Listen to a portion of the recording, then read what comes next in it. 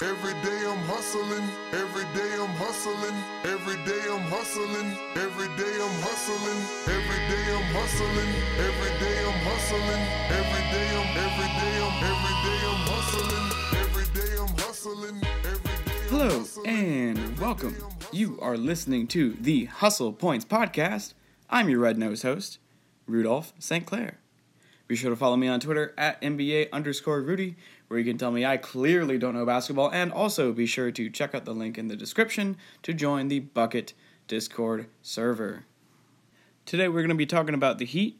We're going to be talking a little bit about the Sixers and Markelle Fultz, and we're also going to keep an eye on the trade market just a little bit more right here in the very beginning of mid-season trade season,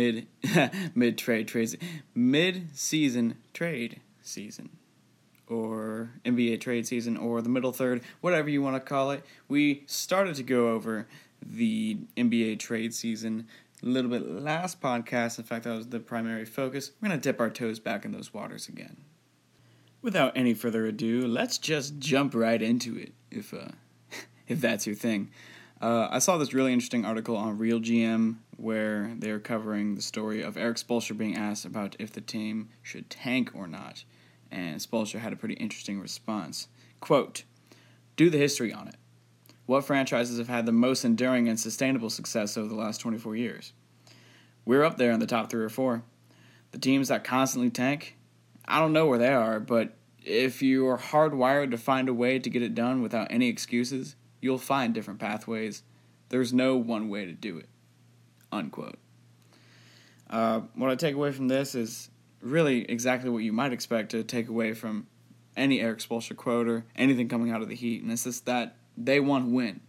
Tanking isn't an option for them, which is perfectly understandable considering the very dramatic past few years the Heat have quietly had in the more recent NBA seasons. They had the season a year or two ago, can't quite remember at this moment, where they opened the season 31-10.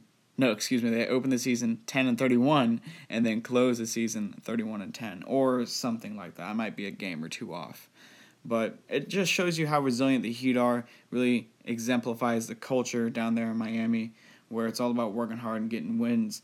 Really not much else to say other than the Heat maybe should tank anyway. It really just depends on who you ask. I am personally under the opinion that maybe they shouldn't tank. I mean, you can actively tank without really trading away good players and dumping assets. You can tank very creatively, sort of similar to how the Knicks are right now with David Fizdale experimenting with lineups as if this is the Grizzlies team he coached with 28 different dudes on it. You can tank without giving away value. So with this current upcoming draft class being so strong with those top 3 Duke kids, Zion, RJ Barrett, and the other one, I'm sorry, I don't know him. This is a really good year to tank. There's lots of talent in this upcoming year's draft. There's good incentive there to get a franchise player. But the East is also wide open, and making the playoffs is very, very good for any franchise. It's a good way to make a little bit of extra money if you're ownership. It's a good way to boost your reputation if you're a coach or a player, and it gives you a moment to shine. It's what this game is really all about. It's getting to the tournament to where you can win it all. It's all about winning. That's the point, really. That's what makes tanking so controversial in nature. Also, super teams, what makes them controversial in nature. But that is neither here nor there. Should the Heat tank? Should they not? I think they have enough talent to definitely make the playoffs. I think that James Johnson is pretty damn good. And Goran Dragic, even though he's been out almost this whole year, and with the games that he's played, probably had that knee bothering him, he is still a very valuable player. He's not quite the same as he was on the Suns, where he was basically a top 10 NBA player when you look at his efficiency numbers on offense. And even though he's not at that level, he is still exceptional. They have lots of talent there. Justice Winslow doing a great job of running the point this season, even though we might traditionally think of him as a wing player. It's really a good season for the Heat all in all. They just had a really rough start. They're right there in the playoff hunt, and they could definitely make it. They're a professional and organized, disciplined team. Yeah, discipline is definitely the word I'm hunting for. The Heat have always been a very disciplined team under Eric Spoelstra and Pat Riley. Eric Spoelstra is such a good coach that he got LeBron to play defense more often than not. LeBron, when he was on the Heatles, looked like the maximum defensive potential version of LeBron James that we all know has been cooped up inside that incredible body of his. There is a really good culture in Miami. Promotes good defense and hard work. It's really like a tropical Memphis. Got a little bit of grit and grind down there in Miami, but let me just step back for a moment and talk a little bit about the ad break that showed up in the first 5 episodes of this podcast on Spotify. Sorry if you're hearing that. It's like just a minute of your time wasted per episode if you listen to each one and didn't skip through it. So I'm sure there's possibly even an hour of wasted time potentially out there in the world because of this little mishap. But I don't quite understand what happened with it. It's has something to do with Anchor, which is the distribution platform I use and which is advertised on that ad. So, sorry, but Anchor actually is a really cool product that I really do believe in. So, if you listen to it over and over and over again to try to get me some revenue, thank you. But also, we have not talked about how Markelle Fultz has been diagnosed with TOS, which is basically where your collarbone presses down on nerves, as far as I understand it. I'm no doctor, so take this with a grain of salt, but it's where your collarbone is unnaturally pressed down and constricting your nerves, and it could be brought on by just repetitive motion, or who knows, maybe he's born with it, maybe it's Maybelline. I don't know. I'm not a doctor again. But he finally has a diagnosis. Markelle Fultz is indeed injured physically. Maybe it's a mental thing, just a little bit, him and his shooting stroke issues. Maybe it's just the TOS. Maybe it's both. Probably, in my opinion, a little bit of both.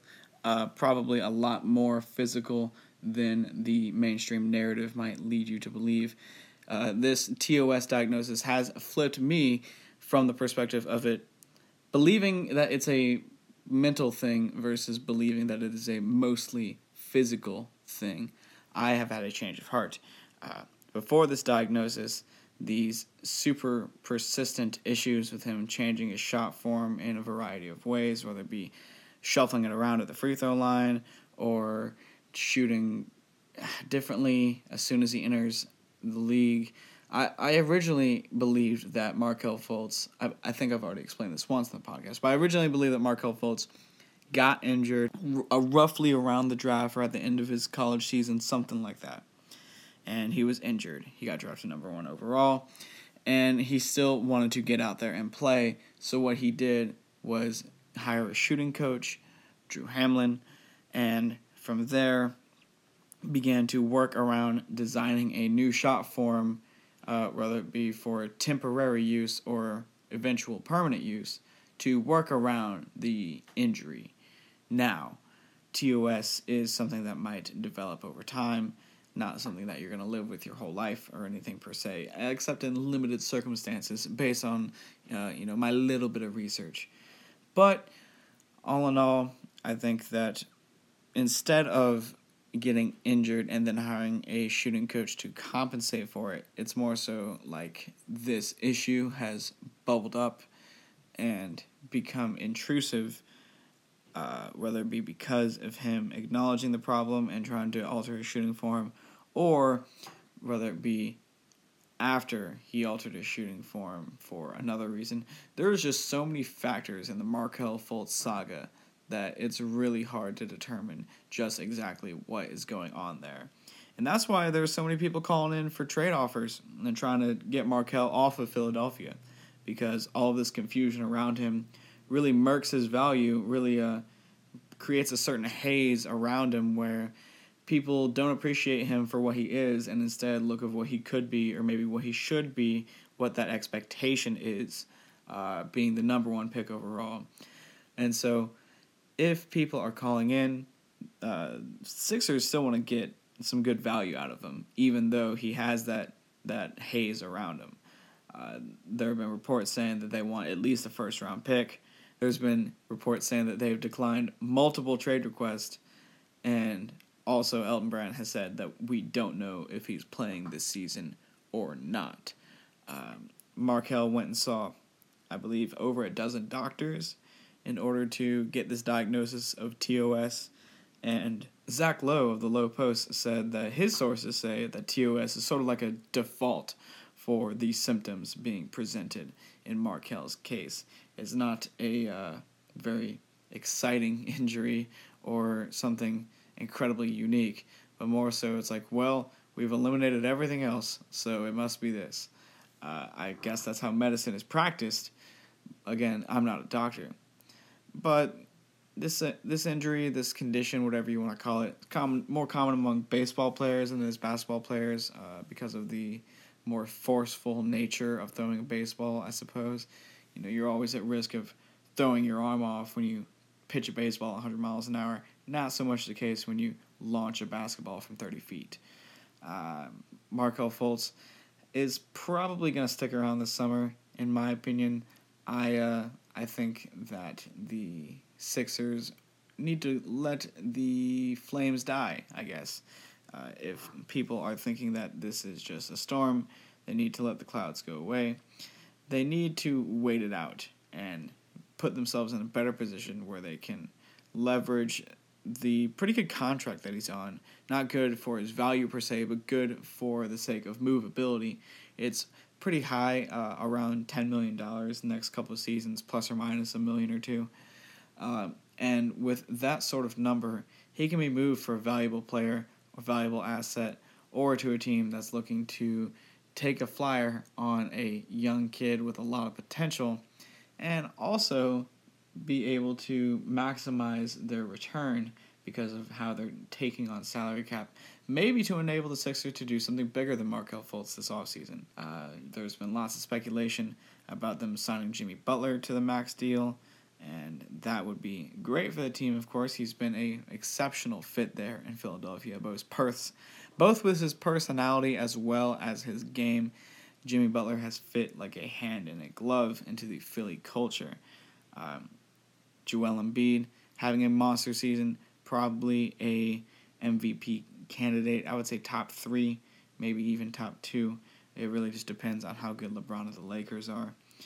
But really, with Markelle, I just think they should hang on to him. Unless they get just an offer that they cannot refuse, like multiple first-round picks or an unprotected first-round pick from a bad team like the Hawks this season. Something like that. Could you imagine a Trae Young and Markelle Fultz combo? Oh my God. Trae Young takes all the shots that Markelle doesn't, and they might just balance each other out.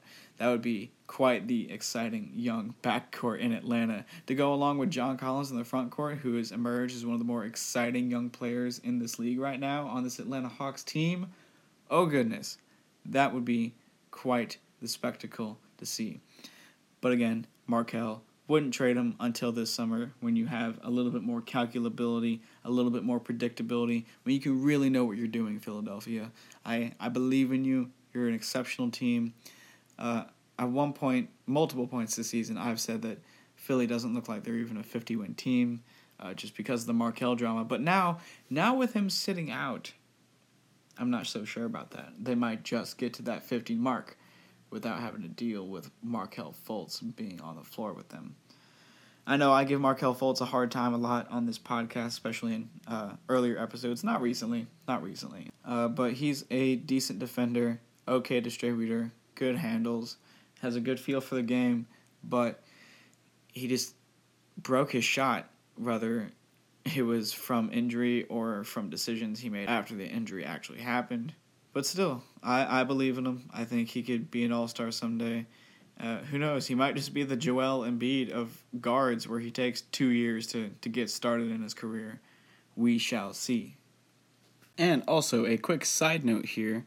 Did anybody else see that article about how someone on Reddit basically made a speculative theory on whether or not Markelle Fultz had TOS well before the TOS diagnosis had actually released.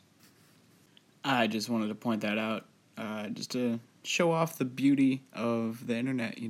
Anyone could be a doctor if they frame it like it's a conspiracy theory, where the only people conspiring is a player who's may or may not be player tanking.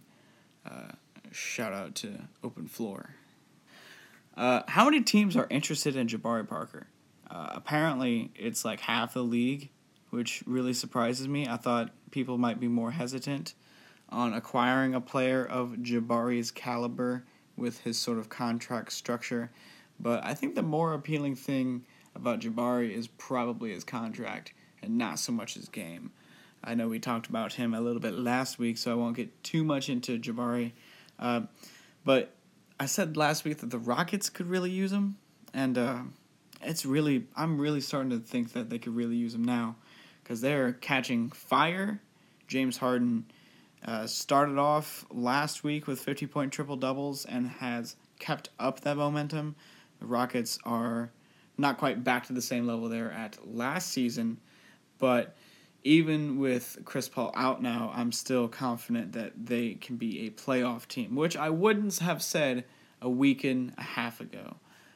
Maybe 2 weeks, maybe 1 week, who knows. But I've been pretty low on the Rockets this year. I was low on the Rockets coming into this season because I, unlike more optimistic fans, understood how important Trevor Ariza and Luc Richard Mbah a Moute, which is his full name, were to that team. Those guys were important, not so much because they are just super incredibly talented stars or anything like that. No, Trevor Ariza and Luc Richard Mbah a Moute are role players. But the function they serve of making that whole lineup totally switchable and at least passable on defense against any team in the league was very important. And the fact that they tried to replace those two guys with Michael Carter-Williams, whose only accomplishment this season was hitting the final shot in the game where the Rockets set the record again for the most team three-pointers made in a single game, which is ironic. Very strange that Michael Carter-Williams is hitting that shot, considering that he can't shoot. But that's really the only thing he's done this season that is positive for the team, and so I didn't expect them to do very well this year. But now they're back on their grind, and now they have Austin Rivers, who pump faked being a Grizzly twice, once on his own and once not. Well, no, he was only involved in the Grizzlies trade as a potential Sun. And then it appeared he was going to sign with the Grizzlies upon clearing waivers. But then a bunch more teams called him, or his agent, I guess, and said, hey, are you sure you want to go to Memphis, Austin? We sure could use your talents down here in Houston, and Houston is where he's going. Solid pickup for the Rockets. They needed a few more shooters. They needed a ball handler to replace Chris Paul for the next, I think it's roughly a month. I think the report is officially 2 to 3 weeks. Let's just call it a month for now. Chris Paul has never had a dramatically horrible hamstring injury, but he has had numerous small hamstring injuries. So if I were Chris Paul, I would rest a little bit more than might initially want to.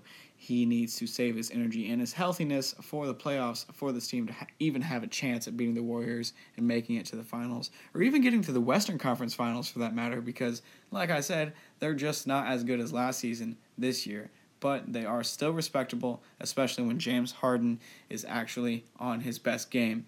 I've been a bona fide James Harden hater for a long time, but if he can show me this playoffs, this postseason, that his game scales to the playoffs and that he can succeed in the playoffs, then I will jump on the James Harden bandwagon. I would even get a James Harden jersey if his numbers are statistically similar even in the playoffs to what they are in the regular season. I was doing a little bit of research the other day and trying to find some numbers to back up my my intuition about James Harden, my experience with James Harden personally. I looked up his playoff statistics, compared them to his regular season statistics, and sure enough, James Harden does perform significantly worse across multiple important categories. I don't have them up here in front of me right now, but I did indeed look it up. I promise. Next podcast where I have a discussion involving statistics, I'll be sure to prepare those statistics. But in this case, this topic has only came up tangentially. Thusly, I was not prepared. So, getting back to what I did write down, I do think the Rockets could use Jabari Parker. It is a good thing that they picked up Austin Rivers. It is sad for the Grizz, but not that sad. Not too much of a loss in the potential Austin Rivers minutes. We got plenty of young wings that I think we can experiment and give the minutes that Austin Rivers would have taken up, and potentially have more upside than Austin Rivers even for just this season, not just long term. So not too bad for the Grizzlies. Rockets could use Jabari, but they've been hunting for KCP for a couple of weeks now. I've seen multiple reports over 2 full weeks saying that they really, really, really want Kentavious Caldwell-Pope, and I think what that really means is that they really, really, really want to get rid of Brandon Knight because those contracts line up pretty evenly, and Kentavious Caldwell-Pope, oh my goodness, Kentavious Caldwell-Pope is a more functional version of Brandon Knight, a couple inches taller, a couple inches longer, a little bit more skill on both sides of the ball in every way. Shooting included. Even though KCP is pretty much the founding father of the looks like he can shoot, but nobody really knows if he can or not club. Whatever you want to call it, he's the founder, the leader, the original member, the starter of the Can He Shoot club.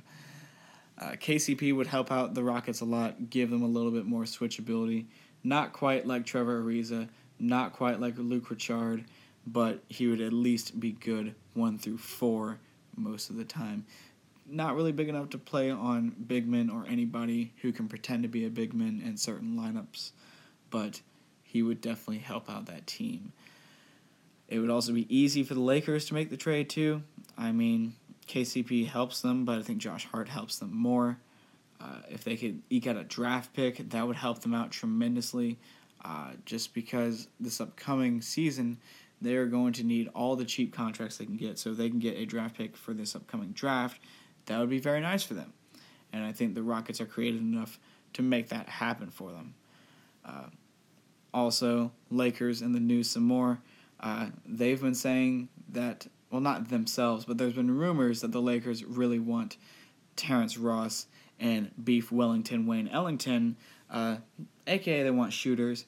So if Daryl Morey of the Rockets can facilitate a 3-way trade to get one of those 2 guys off of those 2 Florida teams onto the Lakers in exchange for a Brandon Knight or a draft pick, as well as getting KCP to the Rockets, I think that would be a very interesting trade, and it's something that we should keep an eye out for. But most people in the media this week were talking about LA just because of LeBron's comments about how cool it would be to play with Anthony Davis, quote unquote, like duh. LeBron later, I won't say so much walked it back, but sort of dissed the media. LeBron is very media savvy, as we all know, and he took a shot at the media in their face in the locker room during an interview. Would I like to play with Chris Paul? Or would I like to play with... I don't remember the actual players that he said. It's just part of the media and its nature. You know, we live in an attention economy that's never had any sort of recession. There's always eyes to be glued to a screen. There's always ears to hear whatever message you're putting out there. And so now more than ever, there are stories flooding the media that aren't necessarily the most compelling stories if they weren't propelled by the media, trying to instill a certain narrative, not because they have an agenda, no. some media outlets do. But in sports, for the most part, if you're putting out a certain narrative, it's not for the sake of an agenda, it's for the sake of entertainment. But the idea of thinking about Anthony Davis going to LA with LeBron, while somewhat entertaining of a thought, is not news. Like, a thought experiment of a possibility that has really no evidence to support it other than everyone's intuition, everyone's Lakers exceptionalism, ideologies, everyone's, paying attention to the media, then this story wouldn't really exist if it weren't for all those things. But if we're being honest, which we always do on this podcast, I've got to say, as much as Anthony Davis has personally propped up his loyalty to New Orleans, to the Pelicans, I just don't believe it.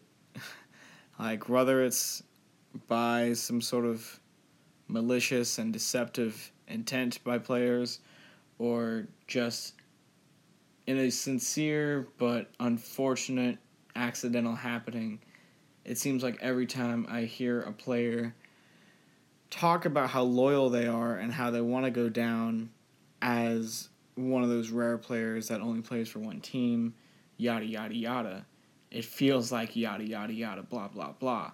It doesn't feel real, because even those players who believe that will still be persuaded by a freaking buttload of cash. But if you have players like Anthony Davis, who are generational talents, part of the elite core of absolute top-tier talent, there are so many factors going on into their decision. We honestly, as mere fans, even reporters and insiders, simply can't know what to expect. It's really hard to predict what Anthony Davis is going to do, even though he's always said that he loves New Orleans. He wants to be the man in New Orleans. He wants to develop a legacy in New Orleans. However, recently, Anthony Davis has also said that he would choose legacy over money. So, since the Pelicans are in prime position, mostly to offer him the most money, the real question is, can they offer him the most legacy? If he's out there doing his best, playing his best ball, the Pelicans have a chance. But that's true on any team. Anthony Davis this season has really come into his own and appearing to understand just how good he is.